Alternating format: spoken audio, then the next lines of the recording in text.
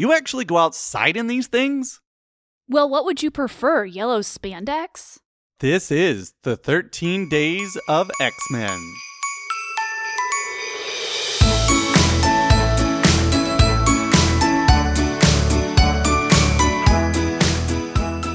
Welcome to the 13 Days of X-Men, Monkey Off My Backlog's second annual holiday limited series. I'm your host, Sam, and with me is the Mystique to my Magneto, Tessa. Hello!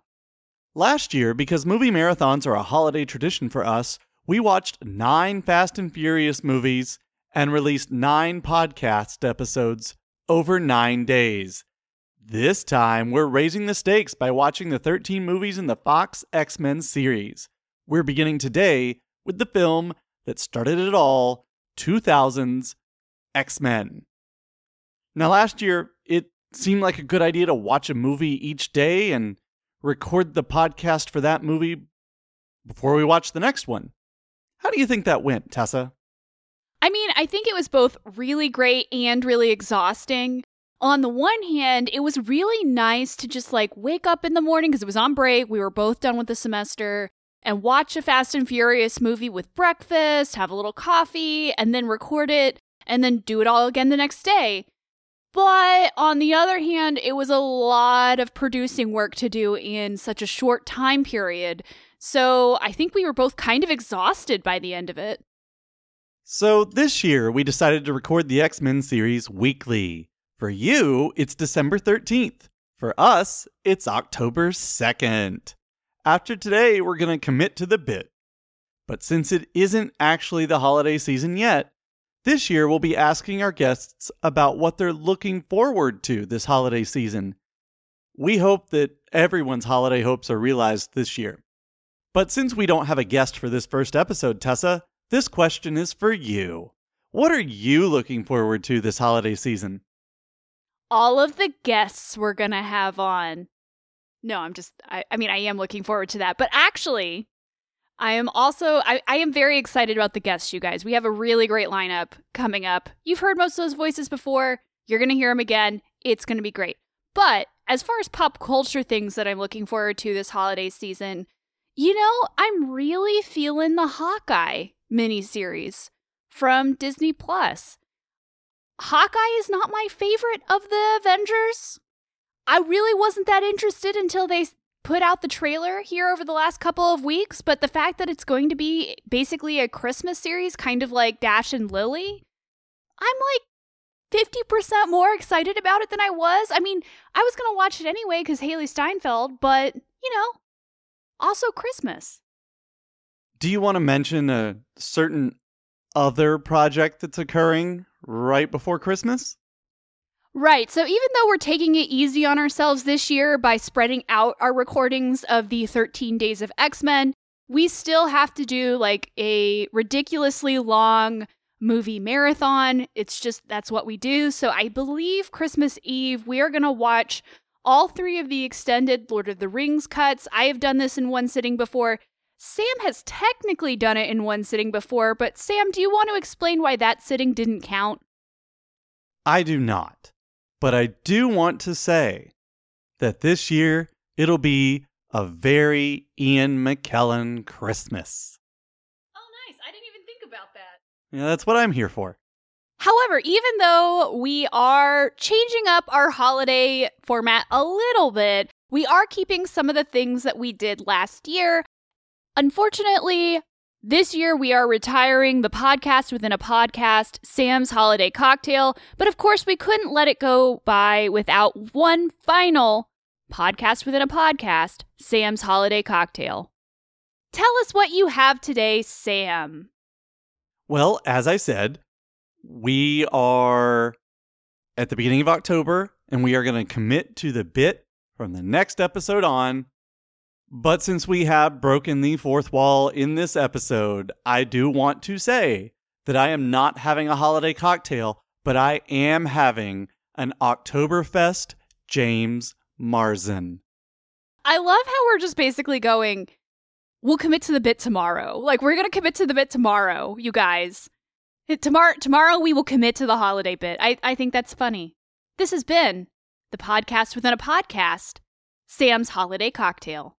I mean, if I hadn't realized that Marsden and Marsden were like almost the same word, probably would have committed to it sooner, but some jokes are too good to let go to waste.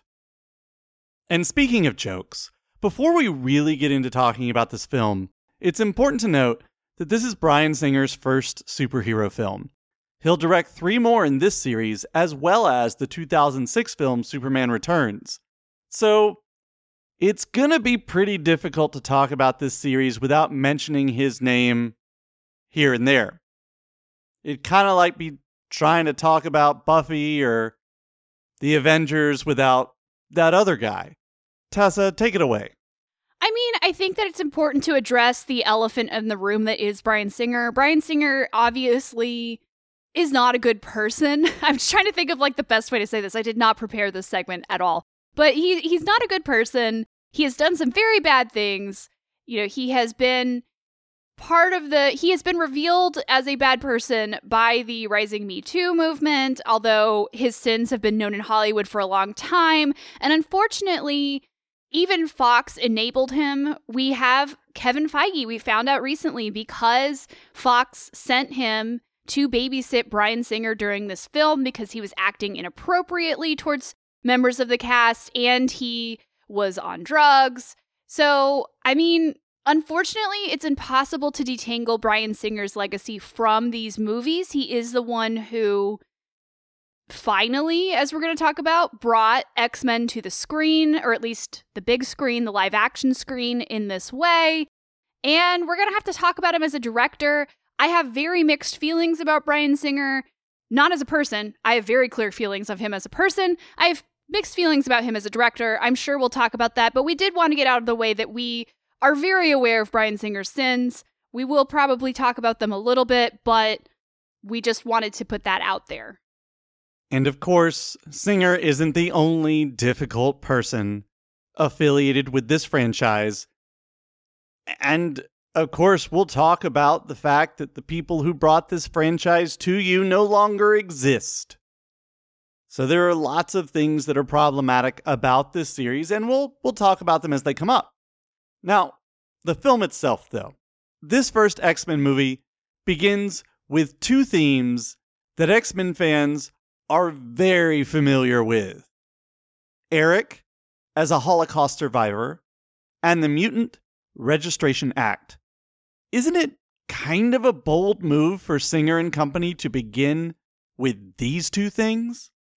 Yeah, so the Mutant Registration Act is very like, we have to know who all the mutants are, and we have to know what they're able to do. This is very similar. Stuff like this is very common in the comics, like the idea of being the government registering mutants or keeping track of them. And of course, there's a whole timeline where they imprison them in concentration-like camps. Magneto, of course, sees this as a threat. He, of course, ties this to the concentration camp that he was in as a child. We see, images of his tattoo with the numbers on them. And of course, for comic book fans, this will evoke the Superhero Registration Act, which is the inciting point for the Civil War storyline between Captain America and Iron Man in those particular comics. So, and of course, the X-Men are on the side of Captain America for the most part because they understand that registering people in this way is probably not a good idea.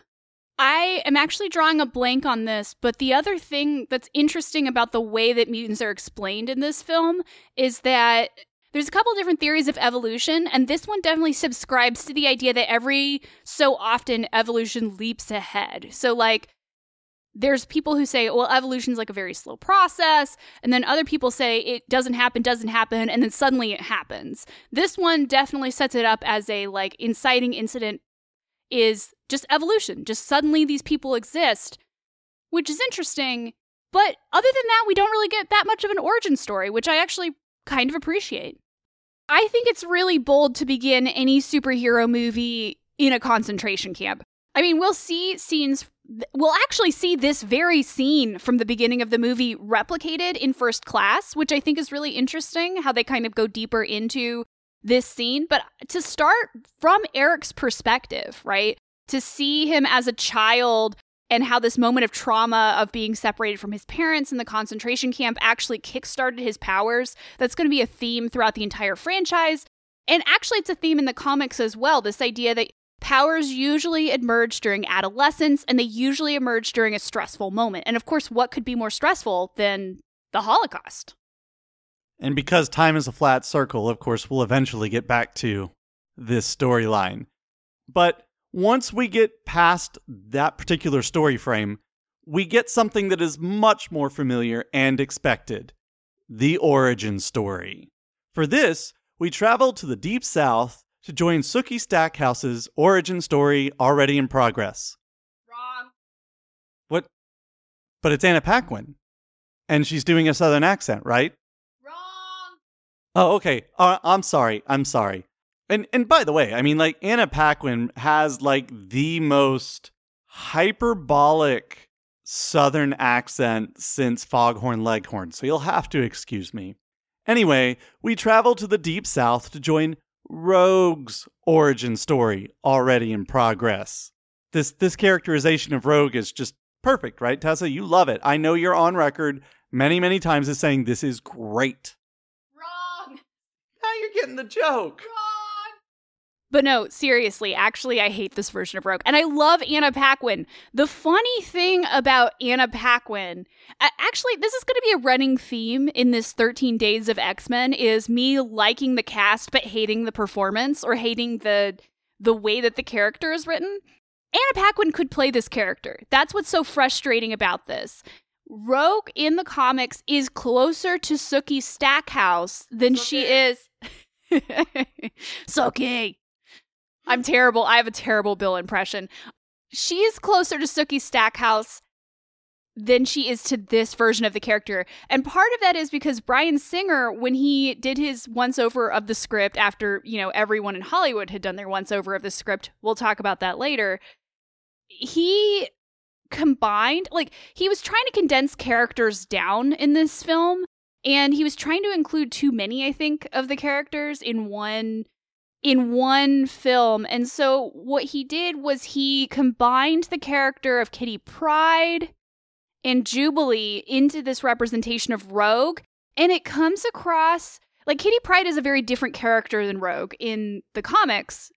And it comes across as way more mild-mannered than Rogue is. Rogue is a very sassy, very fiery, couldn't give two bleeps type of character. I mean, she's been handed this raw deal, right? I would think that Rogue is definitely top five people with the worst superpowers, right? She can't touch anybody because she drains their life force. If it's a mutant, she drains their powers. She drains memories, which is something that comes up later in this film and in the comics. But in the comics, she has a very she's developed this very hard shell to sort of mask a lot of the pain, and the shell is also very fun. She's a very fun character in a lot of the comics as well. She has this flirtation with Gambit, which, oh my god. But this version is very sad. She's very sad sack Rogue, and it just doesn't feel right, especially knowing that Anna Paquin can actually play a character that is closer to her version in the comics. And of course, speaking of sad, we can all pour one out for poor Taylor Kitsch. For reasons unexplained, Rogue seeks out Wolverine in Canada. So we go from a teenager's first makeout experience gone horribly wrong to a man walks into a bar and beats everybody up. Now, joining this one already in progress makes much more sense because he's an amnesiac. Tessa, I know that you enjoy Sabretooth's yearly battle with Wolverine in the comics, and this is kind of that? No. And actually, I don't really enjoy this version of Sabretooth. He looks like he does in the comics. He has the hair and the nails, and he's kind of gross and feral, which, this is closer than definitely the Liev Schreiber version, which is way hotter and way cooler than Sabretooth has any right to be. We'll talk about that when we get to Wolverine Origins. But he just kind of, he's like Sabretooth in the comics. Sabretooth in the comics is just not like a star character. He's there to make things happen. He attacks Wolverine once a year. Like, there's not a lot to say about him. After doing Tessa Watches Lost, which I hope you've all heard before, kind of wanted to replicate that format here. So you may have noticed that I'm asking a lot of the questions, which means I sound like I know a whole lot more than I do about this series. And you'll see that in the next question. Sabretooth is, of course, part of Magneto's Brotherhood of Mutants, which I totally knew already. Now, the OG lineup of the Brotherhood of Mutants is Magneto, Scarlet Witch, Quicksilver, Toad, and Mastermind. In this movie, we get Toad. But we also get Sabretooth and Mixaplix. And why is that easier to say than Mystique, I don't know. And Sabretooth and Mystique. What do you think? I really enjoyed the fact that this movie, even though it kind of funks. Yes, we're doing great today. Okay, so this movie, I really enjoy the fact that it doesn't completely function as a start from zero origin story. The X-Men already exist, right? The Brotherhood already exists. Magneto and Professor X already know each other, and I really appreciated that.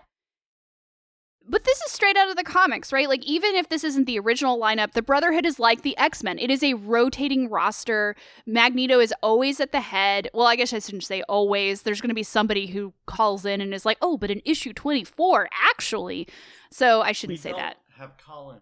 I don't think you understand X-Men fans, and like somebody's phone is going to start ringing any second because they sensed that I got something wrong. Okay, but listen, if people actually start tweeting at us because of this, you can take the hit. You're used to it. You're a girl and you like comic books. At least that's what Andy would say if he was here. Please don't bring Andy into this. Andy will be one of our guests, by the way. I love Ian McKellen as Magneto, which I'm sure we'll talk about. Sabretooth is just kind of like, yeah, he's Sabretooth. This is what the character is in the comics. Toad is such a weird character, and I know he's in the comics. He's in some of the X-Men animated shows,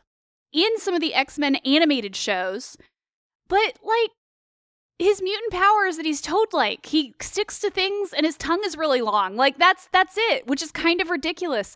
The one perhaps saving grace of this version of Toad is that he's played by Ray Park, who many people will know, or maybe will not know, as Darth Maul from The Phantom Menace. Ray Park has been around for a long time and done a lot of stunt work, and so he really tries to bring Toad to life. But there's just not a lot to do with Toad. Again, he sticks to walls. He has a long tongue.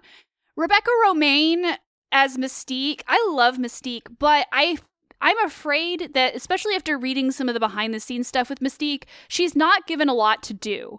Mystique is sort of off-again, on-again part of the Brotherhood in the comics, but she's a villain in her own right. A lot of times she is the mastermind behind stuff on the X-Men, and while I like her teaming up with Magneto in this particular version, I think the fact that technology had not yet caught up to what Bryan Singer wanted to do in this movie really worked against her character, because he specifically wanted her to be an opaque blue-skinned mutant like she is in the comic books, and unfortunately at this point, those prosthetics took like 6 to 7 hours to put on every single day.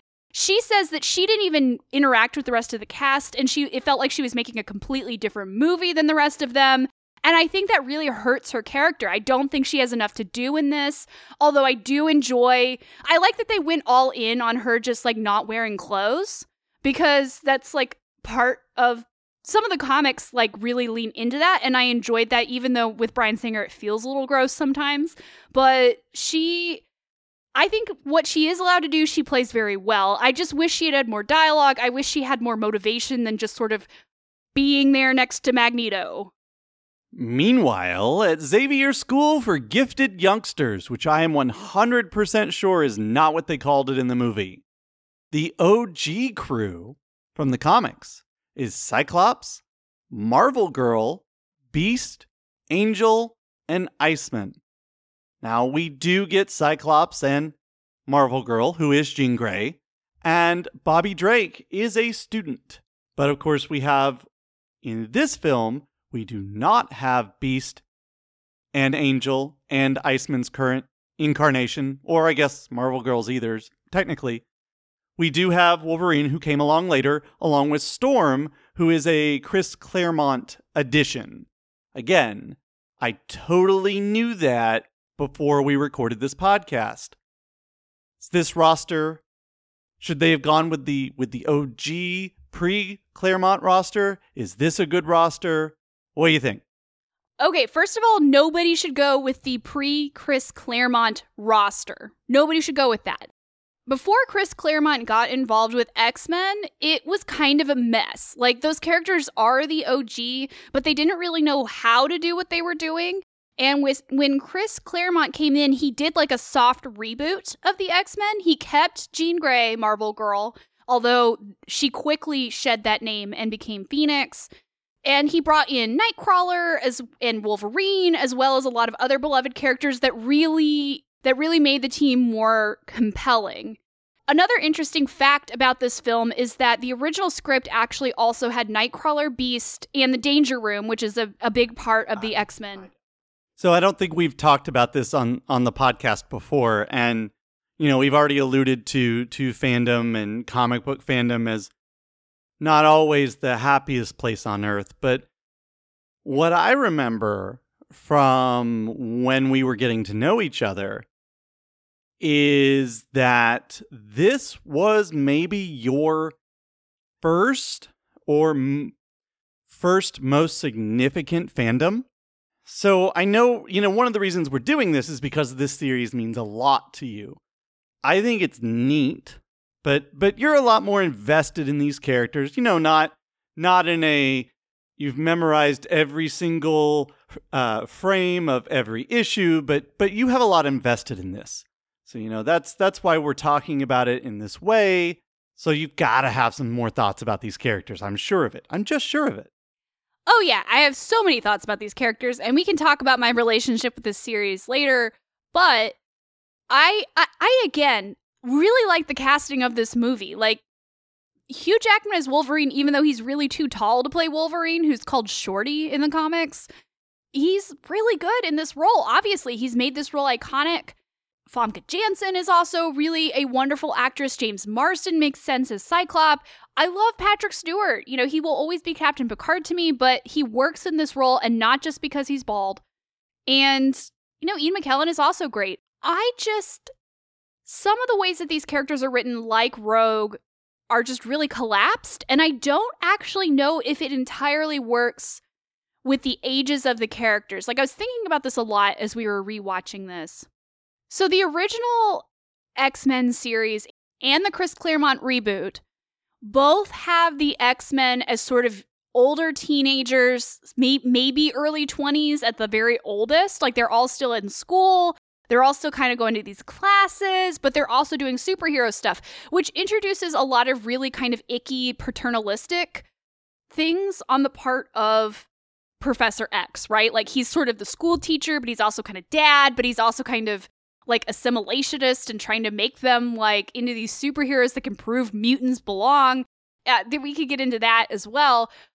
I don't know what age some of these characters are playing. Like, as I was watching this, I was like, well, Wolverine's obviously older. Like, he's like a full-grown adult. And Rogue is obviously like a teenager. Like, Anna Paquin was very young when she filmed this. She's clearly like a younger teenager, and she's going to classes when they get to the university, and so is Bobby. But, like, how old is Jean Grey and Scott? They feel like maybe they're in their younger 20s because she is presenting to, like, a special, congressional committee at the beginning of this, and she has, like, a doctorate, even though she's, like, really young to have a doctorate, right? She's, like, a special gifted child. But, like, she's playing this character like she's still kind of a demure, like, teenager, and Professor X says, Jean and Scott were my first students, which, makes sense from the comics. It's really hard for me because they seem to be playing with this liminal space where they're kind of like adolescents, but they're not adolescents. Like, they're at this school, but they don't seem to have adult things going on in their lives. In fact, we don't really get a lot of the interior lives of any of these characters, except for maybe Magneto and Rogue, weirdly enough. This really feels to me like proof of concept. Hey, we can make a movie that looks like a comic book, right? Like that these characters actually look like they do on the pages. But I don't know if the characters themselves actually live up to the comics, at least not yet. Not in this movie. Other than getting Logan on board with the team, the plot of this film centers on an annoying anti-mutant senator. There are just some things that about this movie that you cannot possibly imagine would exist in real life. And I think a ridiculously annoying, hypocritical senator is just one of those things. I mean, like, no, I would, adamantium skeleton is a more realistic outcome, really.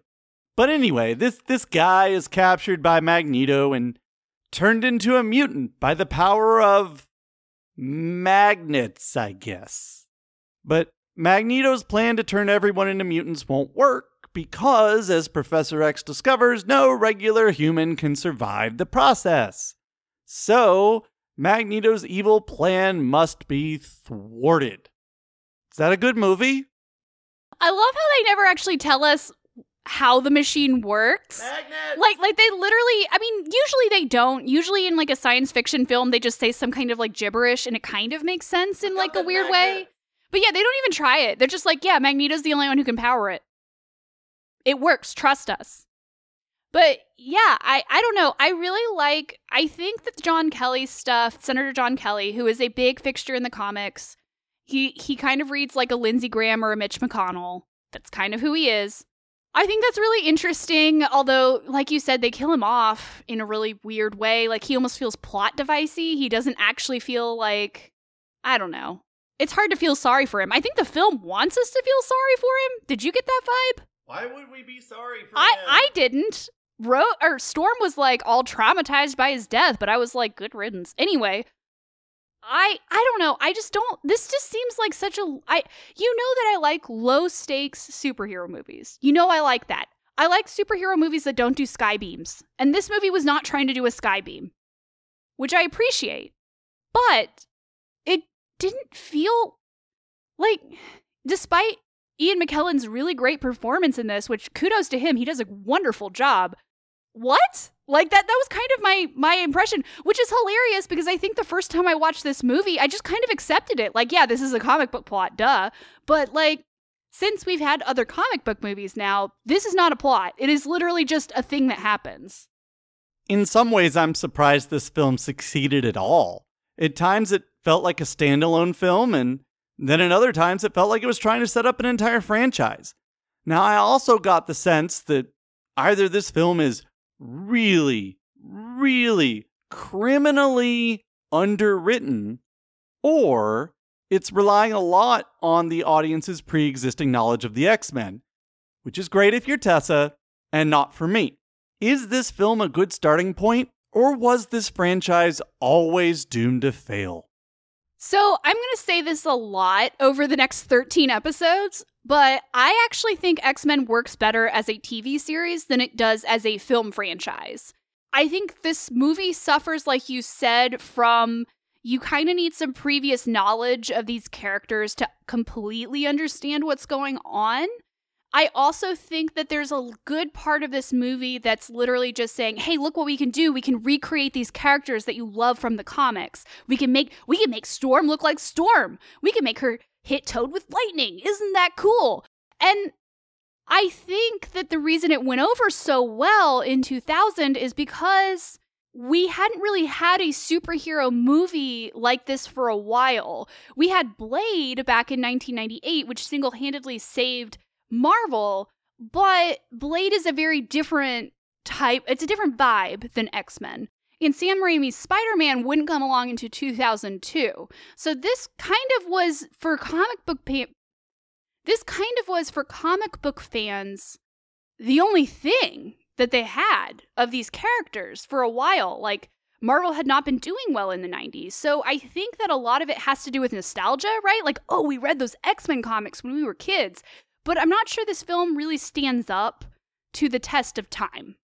So you've already talked a little bit about these characters and how the actors approach them. But let's do a rundown, and because I know you're invested in this franchise, at least the comic book format, so by default, into the film franchise. So let's start with old Picard himself as Professor Xavier. Does he have a last name? Charles Xavier. Xavier is his Oh, okay. All right. See, I am a total expert on all things X person. Haha, you said expert. Shut. You know, it's funny because Professor X is my least favorite part of pretty much any X-Men scenario because he's very paternalistic, he's very assimilationist, like we've talked about before. Like, he just wants mutants to be good enough. Like, he thinks if mutants are good enough that humans will just accept them. And that's, not a great stance. Not that Magneto's is better, but it's perhaps a little bit more realistic. However, Patrick Stewart is a charming, charming person. He will always be Captain Picard. And so, even though this character still has a lot of paternalism in it, especially in this movie, Patrick Stewart can kind of get away with it, because he's got that kind of dad charm that you kind of need for this character. He softens the edges. And so it's not until much later in this series, the film series, that you sort of realize, yeah, this guy's as manipulative as all get out. Speaking of big dad vibes, we also have Ian McKellen as Magneto. Is he truly Neato in this role? I love Ian McKellen in this role so much. So one of the things that really drew him to this role was the metaphor of the X-Men, which the X-Men can really be a metaphor for anything, right? Like in the 50s and 60s, it was really a metaphor for civil rights. Later on, in the 80s and 90s, it became more of a metaphor for LGBTQ plus stuff. That's kind of the way that Ian McKellen is playing this. He's playing Magneto definitely in a more queer way that I think we see later. He's over the top, and yet he's still grounded in this backstory, this very quick backstory we've been given about him being in a concentration camp. He has Magneto is really one of the first villains in the film versions of the comics where he's a character that's not wrong. Like, he's wrong about his response, but he's not wrong about the fact that humans are generally really terrible people and they don't like things that are different. And when they are afraid of things, they lash out in very predictable ways. His response, of course, to this is, well, we have to do eugenics first, right? They're going to eugenics us, and so we have to eugenics first. And that's obviously very, very problematic, but I do love the interactions between him and Professor X in this film. I think, obviously, Patrick Stewart and Ian McKellen are very good friends in real life. I actually don't know if their friendship predates this series. That might be something I bring up next episode. I'll have to do some research on that. But that friendship, I think, translates really well into what is a friendship in the comics, right? Like, these are two characters who love each other very much, sometimes in a quasi-queer sort of way, and they just heartbreakingly disagree ideologically about what should happen. It's hard to say that Magneto's the one that's wrong, though, all the time. Okay, and of course we have Australian actor, singer, multi-instrumentalist, dancer, and producer who does exactly one of those things in this franchise, Hugh Jackman. That's right, Ryan Reynolds' nemesis plays Wolverine in this franchise. So I find it fascinating that Hugh Jackman was actually cast 3 weeks into filming this role, since this is the role that really catapulted him to the international stardom that he enjoys today, the action stardom. He's perfect in this role. Like, I have nothing to say because I honestly can't imagine a lot of other actors playing this role at this point. I'm sure they're out there. I'm sure at some point we'll get a recast of this character and hopefully it'll be as good as he is because he's just kind of that grouchy, growly, sideburns person. The way that they did his hairstyle in this film is, of course, like more aping the comics than we're going to see later, like, it's out of control, the swoops of his hair in this. And of course, like I said earlier, they're still trying to pretend that he's short. I don't think he says bub enough in this movie. That's like my one complaint. He doesn't say bub, which is Wolverine's catchphrase in this movie. But overall, I think he does a fantastic job. There's a lot of, even though we don't get a lot of his interiority in this film, we get more of it than I think we get of some of the other characters. And he plays this person who is in a lot of pain because he doesn't really know who he is or what happened to him or why he is this way than the other characters.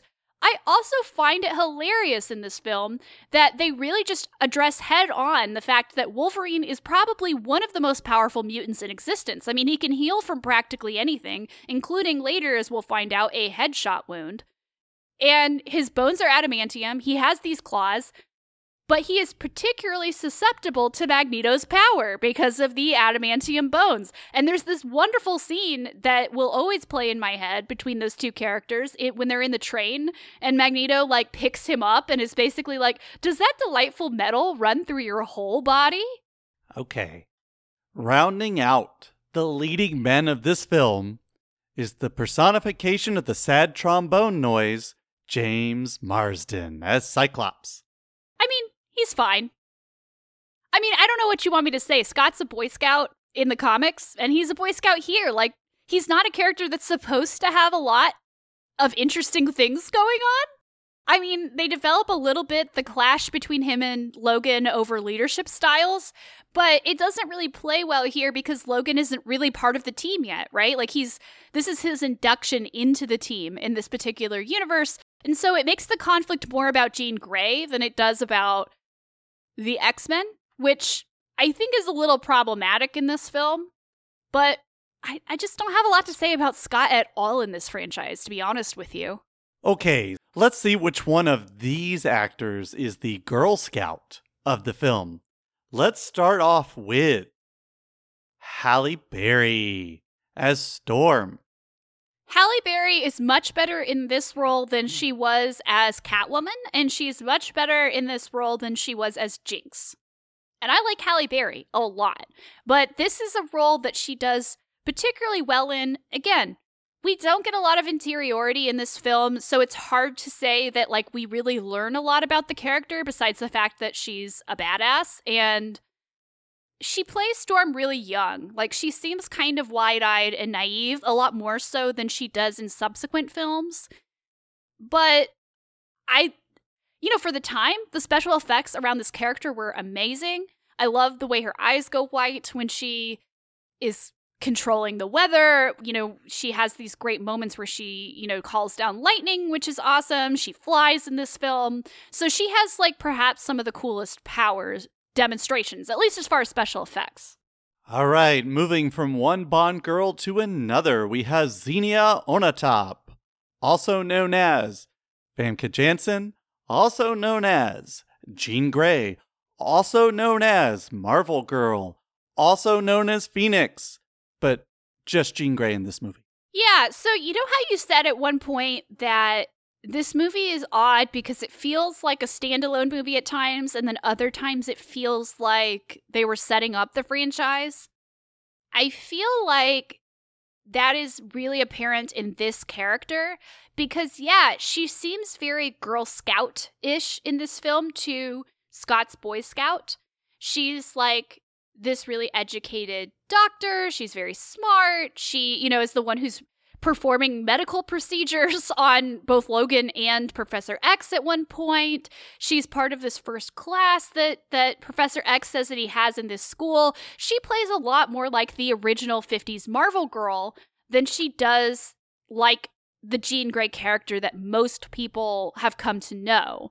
She's not very powerful in this movie. I don't know if you noticed that. It takes a lot of effort for her to perform telekinesis. It takes a lot of effort for her to read Logan's mind. At one point, she tries to uncover his memories, and she's having a difficult time with it.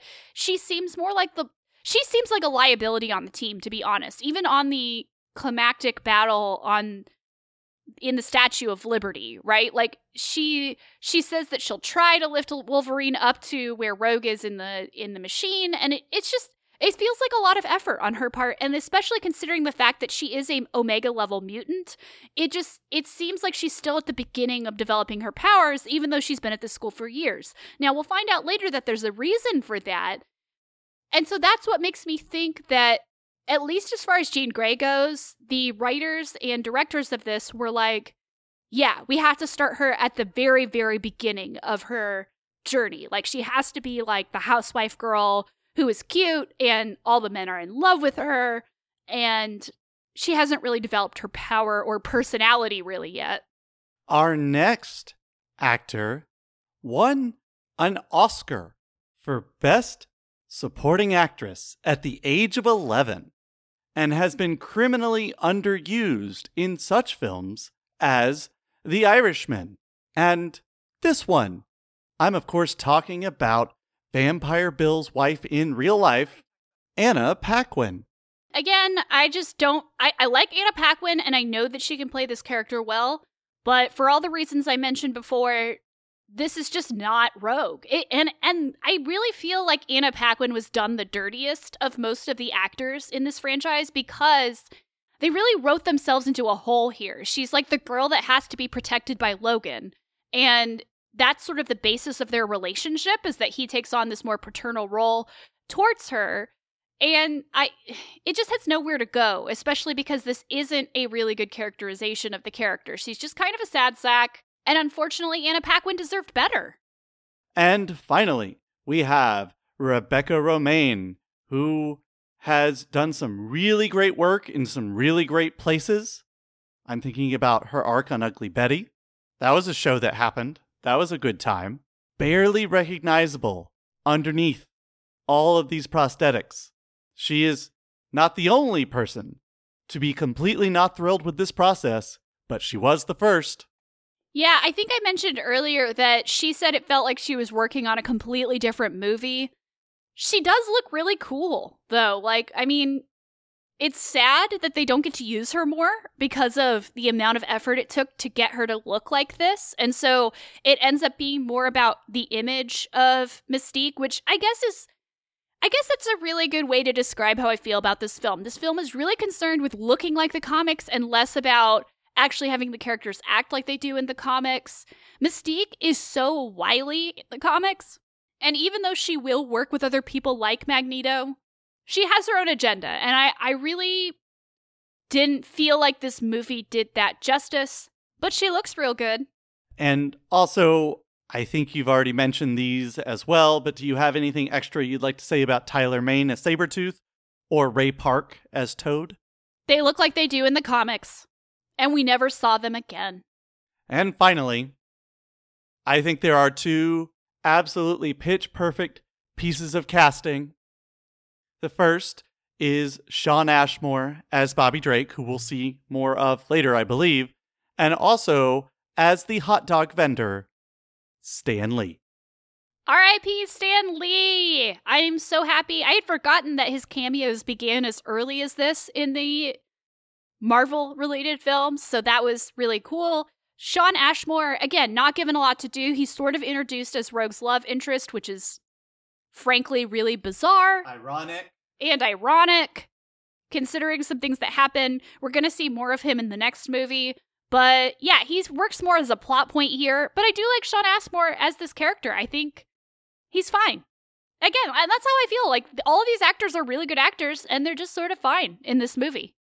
It was a fine movie. So, if you were a listener to the 9 Days of Fast and Furious last year, you'll know that at this point last year, it was time for the Fast Facts and the Furious Stats, which makes no sense if you're talking about X-Men movies. So instead, tonight, we'll be talking astonishing facts. All right, astonishing fact number 1, and Tessa, I know you had a lot to say about this.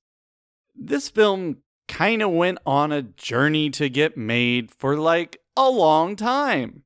For instance, people who attempted to adapt this movie.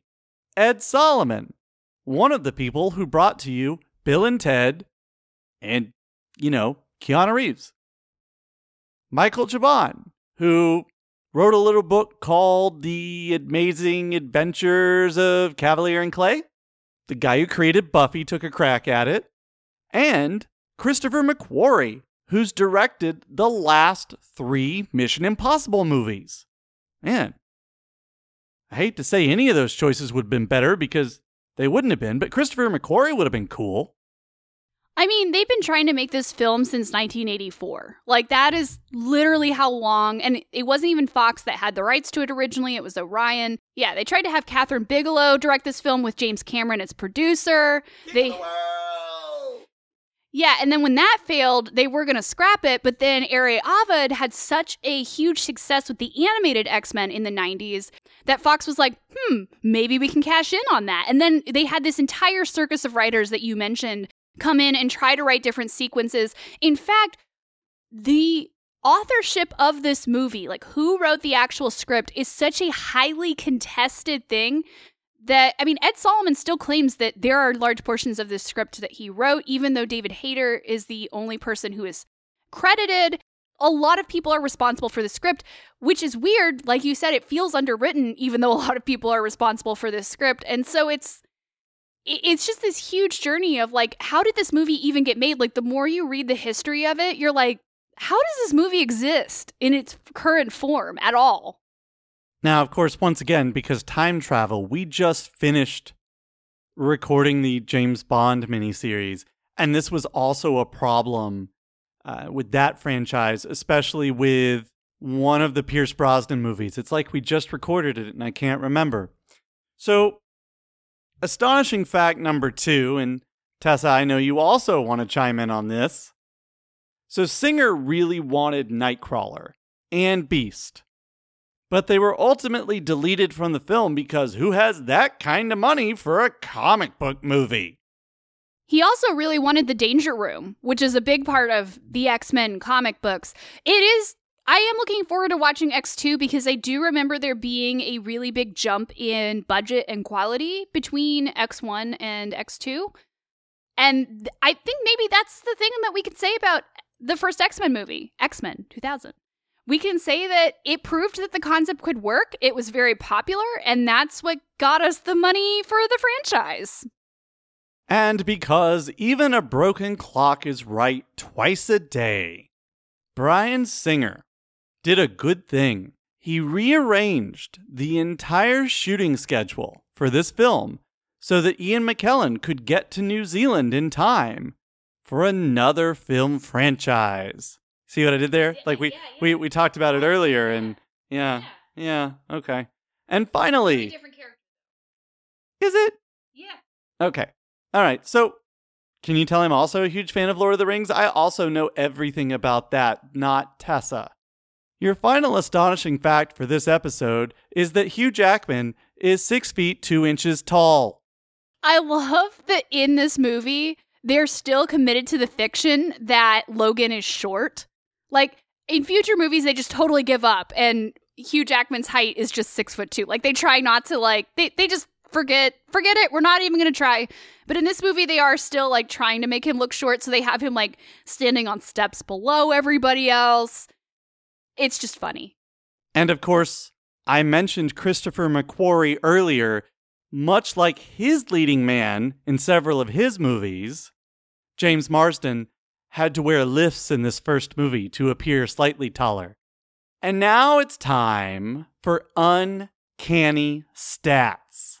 The budget for this film was a very modest $75 million, as Tessa points out. X2 had a much higher budget based on this film's success. Opening weekend domestic, it brought in $54.5 million. Total box office, $296 million. So this is a very large success for the time. The top 5 movies at the box office the weekend of its release in July. X-Men was number 1, followed by Scary Movie. Number 3, The Perfect Storm. That's actually pretty funny. Number 4, The Patriot. Wait, that's also funny. Number 5, Hey, that actually works out. If this movie was a scary movie, we'd just have a clean sweep here. Okay, So last year when we did Fast and Furious, we counted coronas, we counted mentions of family. It was a fun bit. And I realized when we were making the notes for this ep, we have no such bit. And then Tessa said, "Oh, I want to mention something." And I said, "Oh, great. That means that we have an all new, all different segment."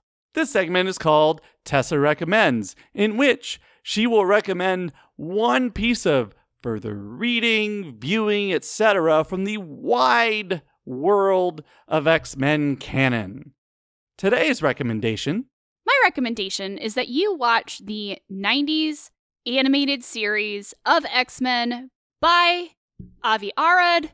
It has a much better dynamic, and as a TV series, it gets to invest in like the different missions that they go on, as well as overarching storylines. The characters are a lot closer to what they are in the comics. Rogue actually has a personality and a flirtation with Gambit, and they get to like play around a little bit more and do things with the animation that the first movie really didn't have the budget for. So if you're looking for something that's perhaps a little bit more fun, a little bit more streamlined, go with the very, very popular 90s X-Men, the animated series. All right. Like Wolverine, it's time for us to leave and go somewhere else. But also like Wolverine, we'll be back next time. So join us tomorrow for the next installment of the 13 Days of X-Men, when we'll be talking X2 with Megan Spell. Watch along with us, tweet at us, email us. Let us know all your miraculous mutant thoughts. Follow us on Twitter and Instagram at Monkey Backlog. Email us at monkeyoffmybacklog@gmail.com. And visit our website, monkeyoffmybacklog.com. You can find Tessa on Twitter at SwaylaTessa, and you can find me on Twitter at Sam_Morse9. Our theme song is Jingle Bells by Scott Holmes and can be found on scottholmesmusic.com. Please rate, review, and subscribe on iTunes. Follow us on Spotify, Stitcher, Amazon Podcasts, Google Podcasts, or wherever you listen to podcasts. Happy holidays, and get that monkey off your back, bub.